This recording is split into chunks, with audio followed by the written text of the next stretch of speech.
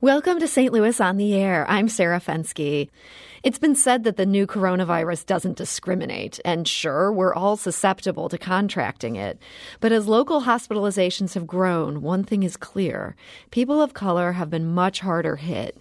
In fact, the first 12 deaths in St. Louis City were all black people. That's in a city that's roughly half black and half white. And in St. Louis County as well, predominantly black zip codes have been much harder hit. So joining us today to talk about this very important issue is Michal Grinstein-Weiss. She's a professor and associate dean for policy initiatives at the Brown School at Washington University. She's also the director of the Social Policy Institute, and she's the director of the university's Centene Center for Health Transformation. Michal, welcome to the show. Thank you so much for having me. And we're also joined today by Dr. Lori Punch. She's a faculty member at Washington University's School of Medicine, and she currently works in the ICU at Christian Hospital Northeast in North St. Louis County. Dr. Punch, welcome. Thanks so much. And I want to start with you. You're working there in the intensive care unit. What are you seeing right now in this pandemic in terms of the patients that you're seeing? So in the Christian Hospital, Northeast Hospital, as well as across the country, we're finding that people who have pre-existing medical problems like diabetes or heart disease are being really hard hit by the coronavirus infection. And that's creating the need for critical care support. What I noticed in particular, specifically in St. Louis and North City, North County, is that the overwhelming majority of those patients requiring that level of support are black. Mm-hmm. And what I was really have been moved by is the statistics coming out of the city, and I think also we'll find out soon from the county as well, that as the folks who are dying from the coronavirus infection are also black. Michal, are you surprised by that? Unfortunately, I'm not. When I first heard that the coronavirus is coming to St. Louis and to the U.S., I immediately thought about these families in North St. Louis, in DeVille, in Jennings, families that we are working with at the Social Policy Institute, and I was worried about them. And as you said at the beginning of the show, while the coronavirus does not discriminate based on color of the skin or how much money a person holds, we were worried that that's where we'll see a disproportionately high impact. And clearly, as Dr. Punch just shared, that the statistics clearly show that the virus hit hardest, poor communities and communities of color. Mm-hmm. Now, Missouri is one of those states that... Sorry, go ahead. No, I think one of the reasons that it's happening is because...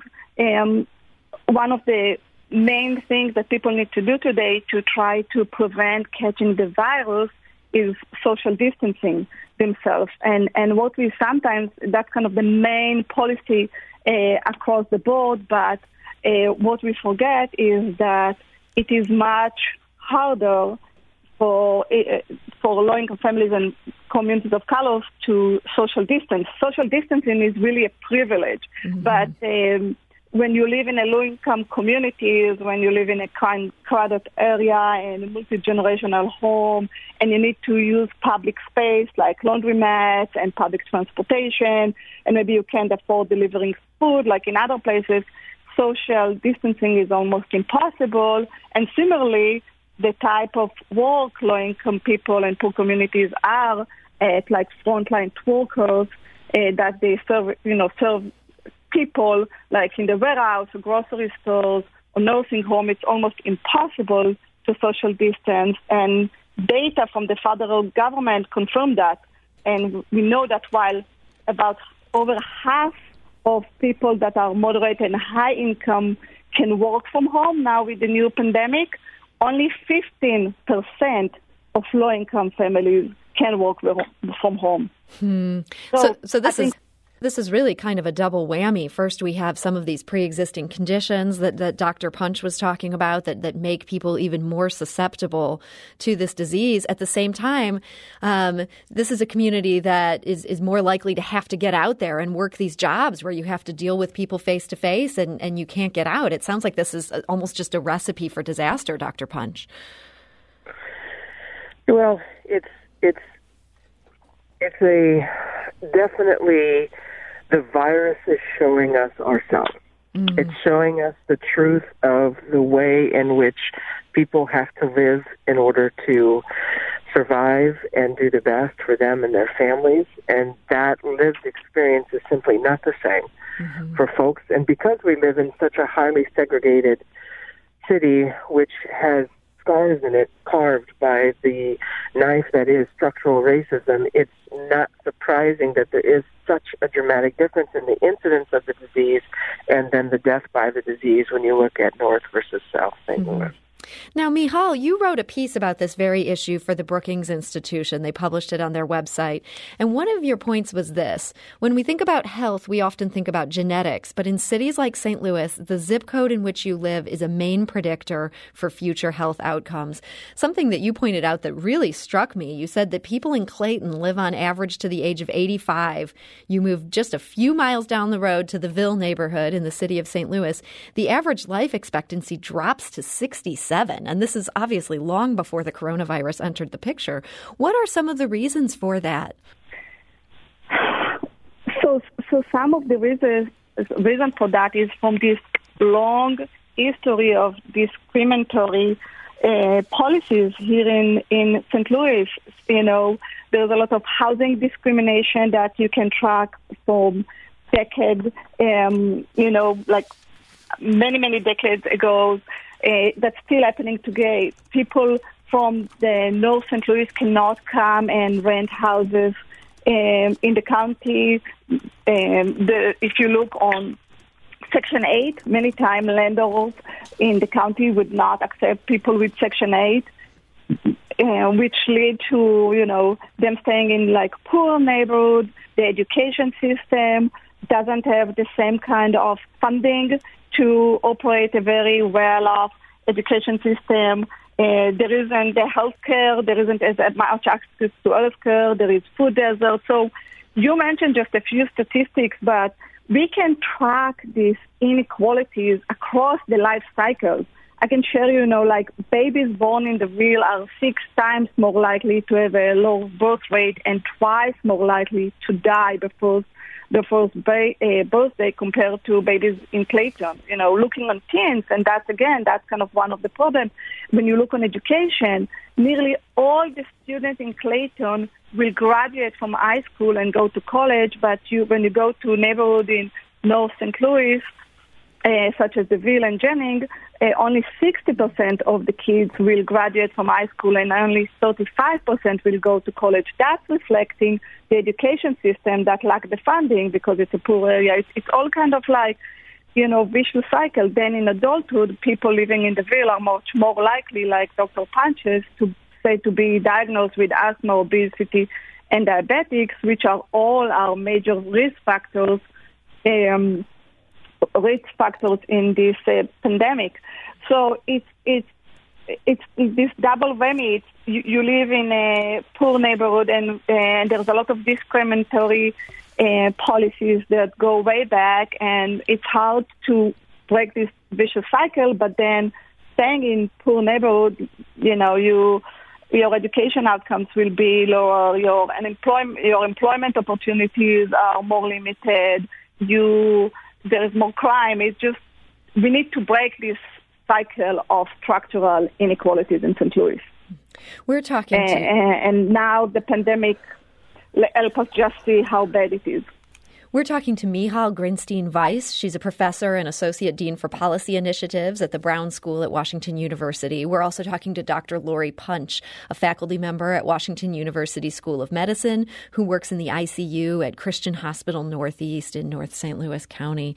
Dr. Punch, many reports have noted that obesity and asthma and old age seem to be 3 of the things that are really associated with having a bad outcome for somebody who contracts COVID-19. Do we know why something like obesity seems to be such a factor in this? Well, as far as the other disease processes you mentioned, because COVID starts as a lung infection but creates a whole body illness, it's not surprising that people who had compromised or not necessarily 100% function of those organs before have a harder time dealing with the impact of COVID.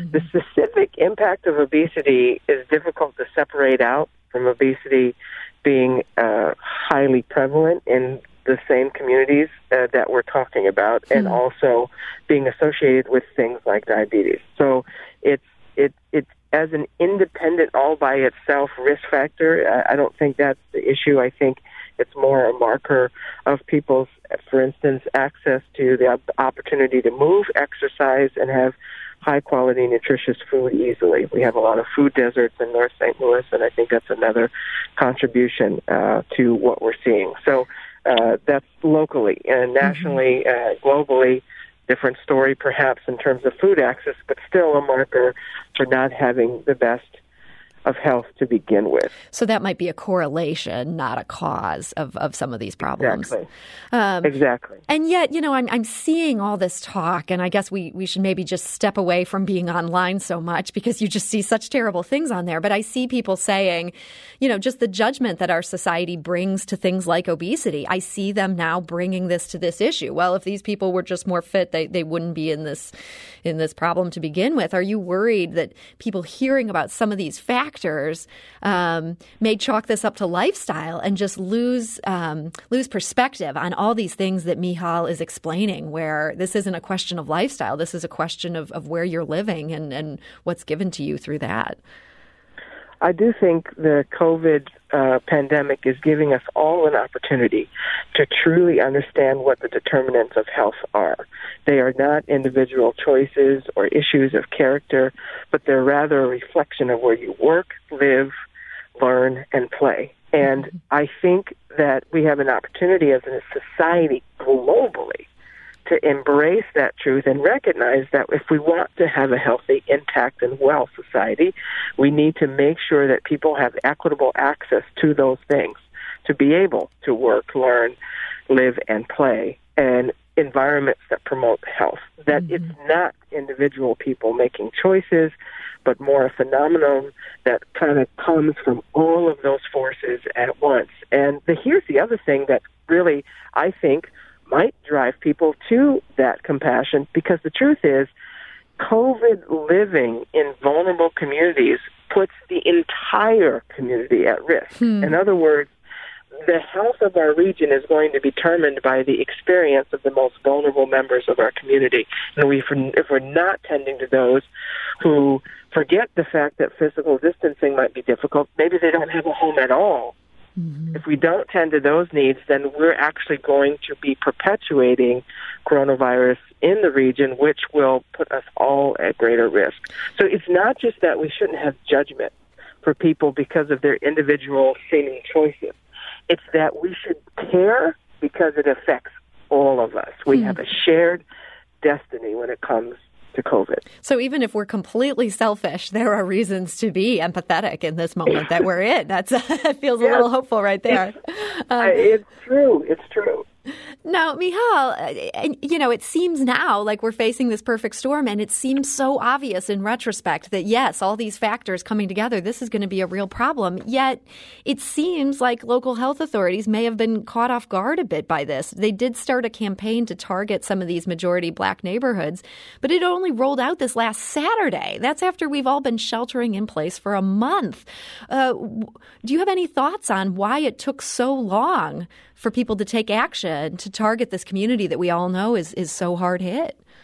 Yeah, this is a question we need to ask ourselves. This is not acceptable, and let me share with you some more kind of troubling statistics. We knew that these communities will be hit the hardest, and yet North St. Louis and County received their first testing site 2 weeks after testing sites were open in more affluent areas such as Chesterfield and Central West End. And 2 weeks is a long time in a pandemic.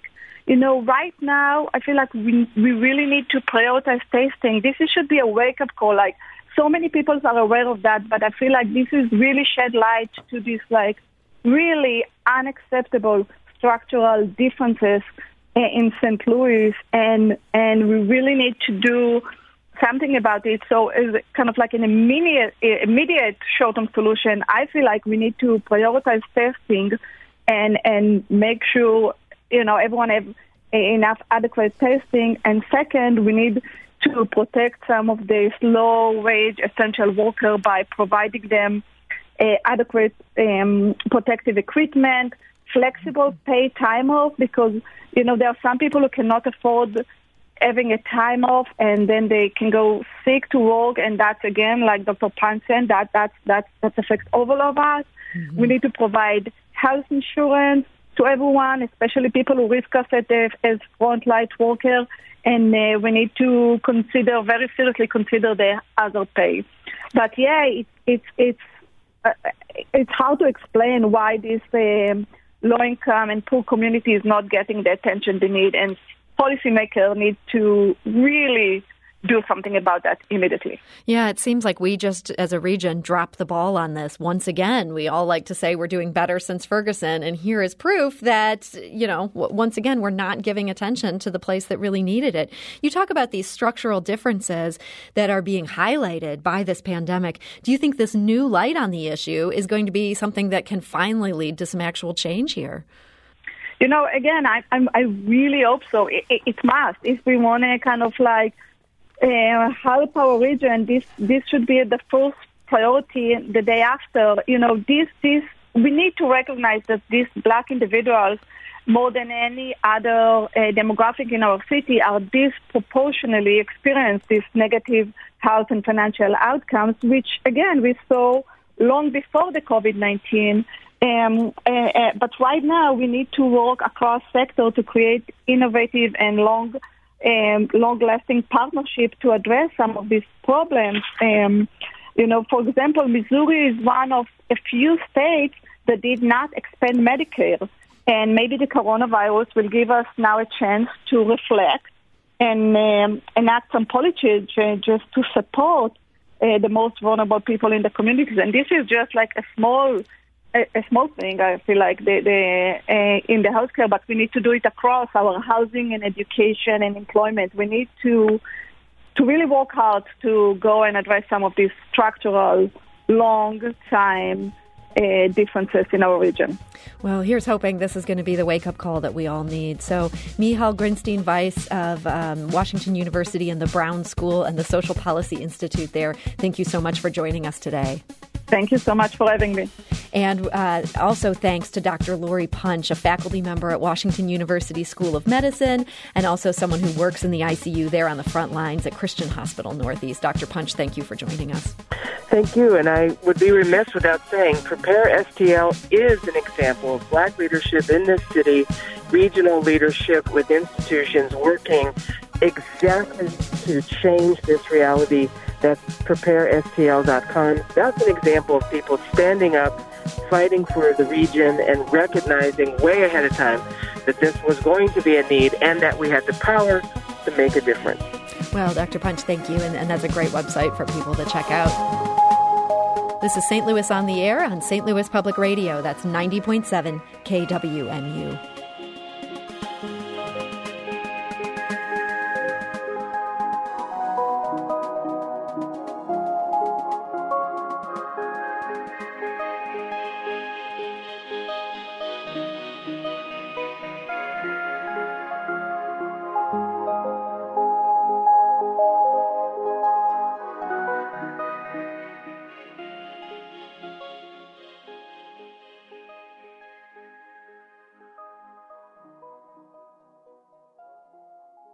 Support comes from the Missouri Forest Products Association, committed to conservation and careful management of the state's forests to make them more resilient and better habitats for wildlife. ChooseWood.com.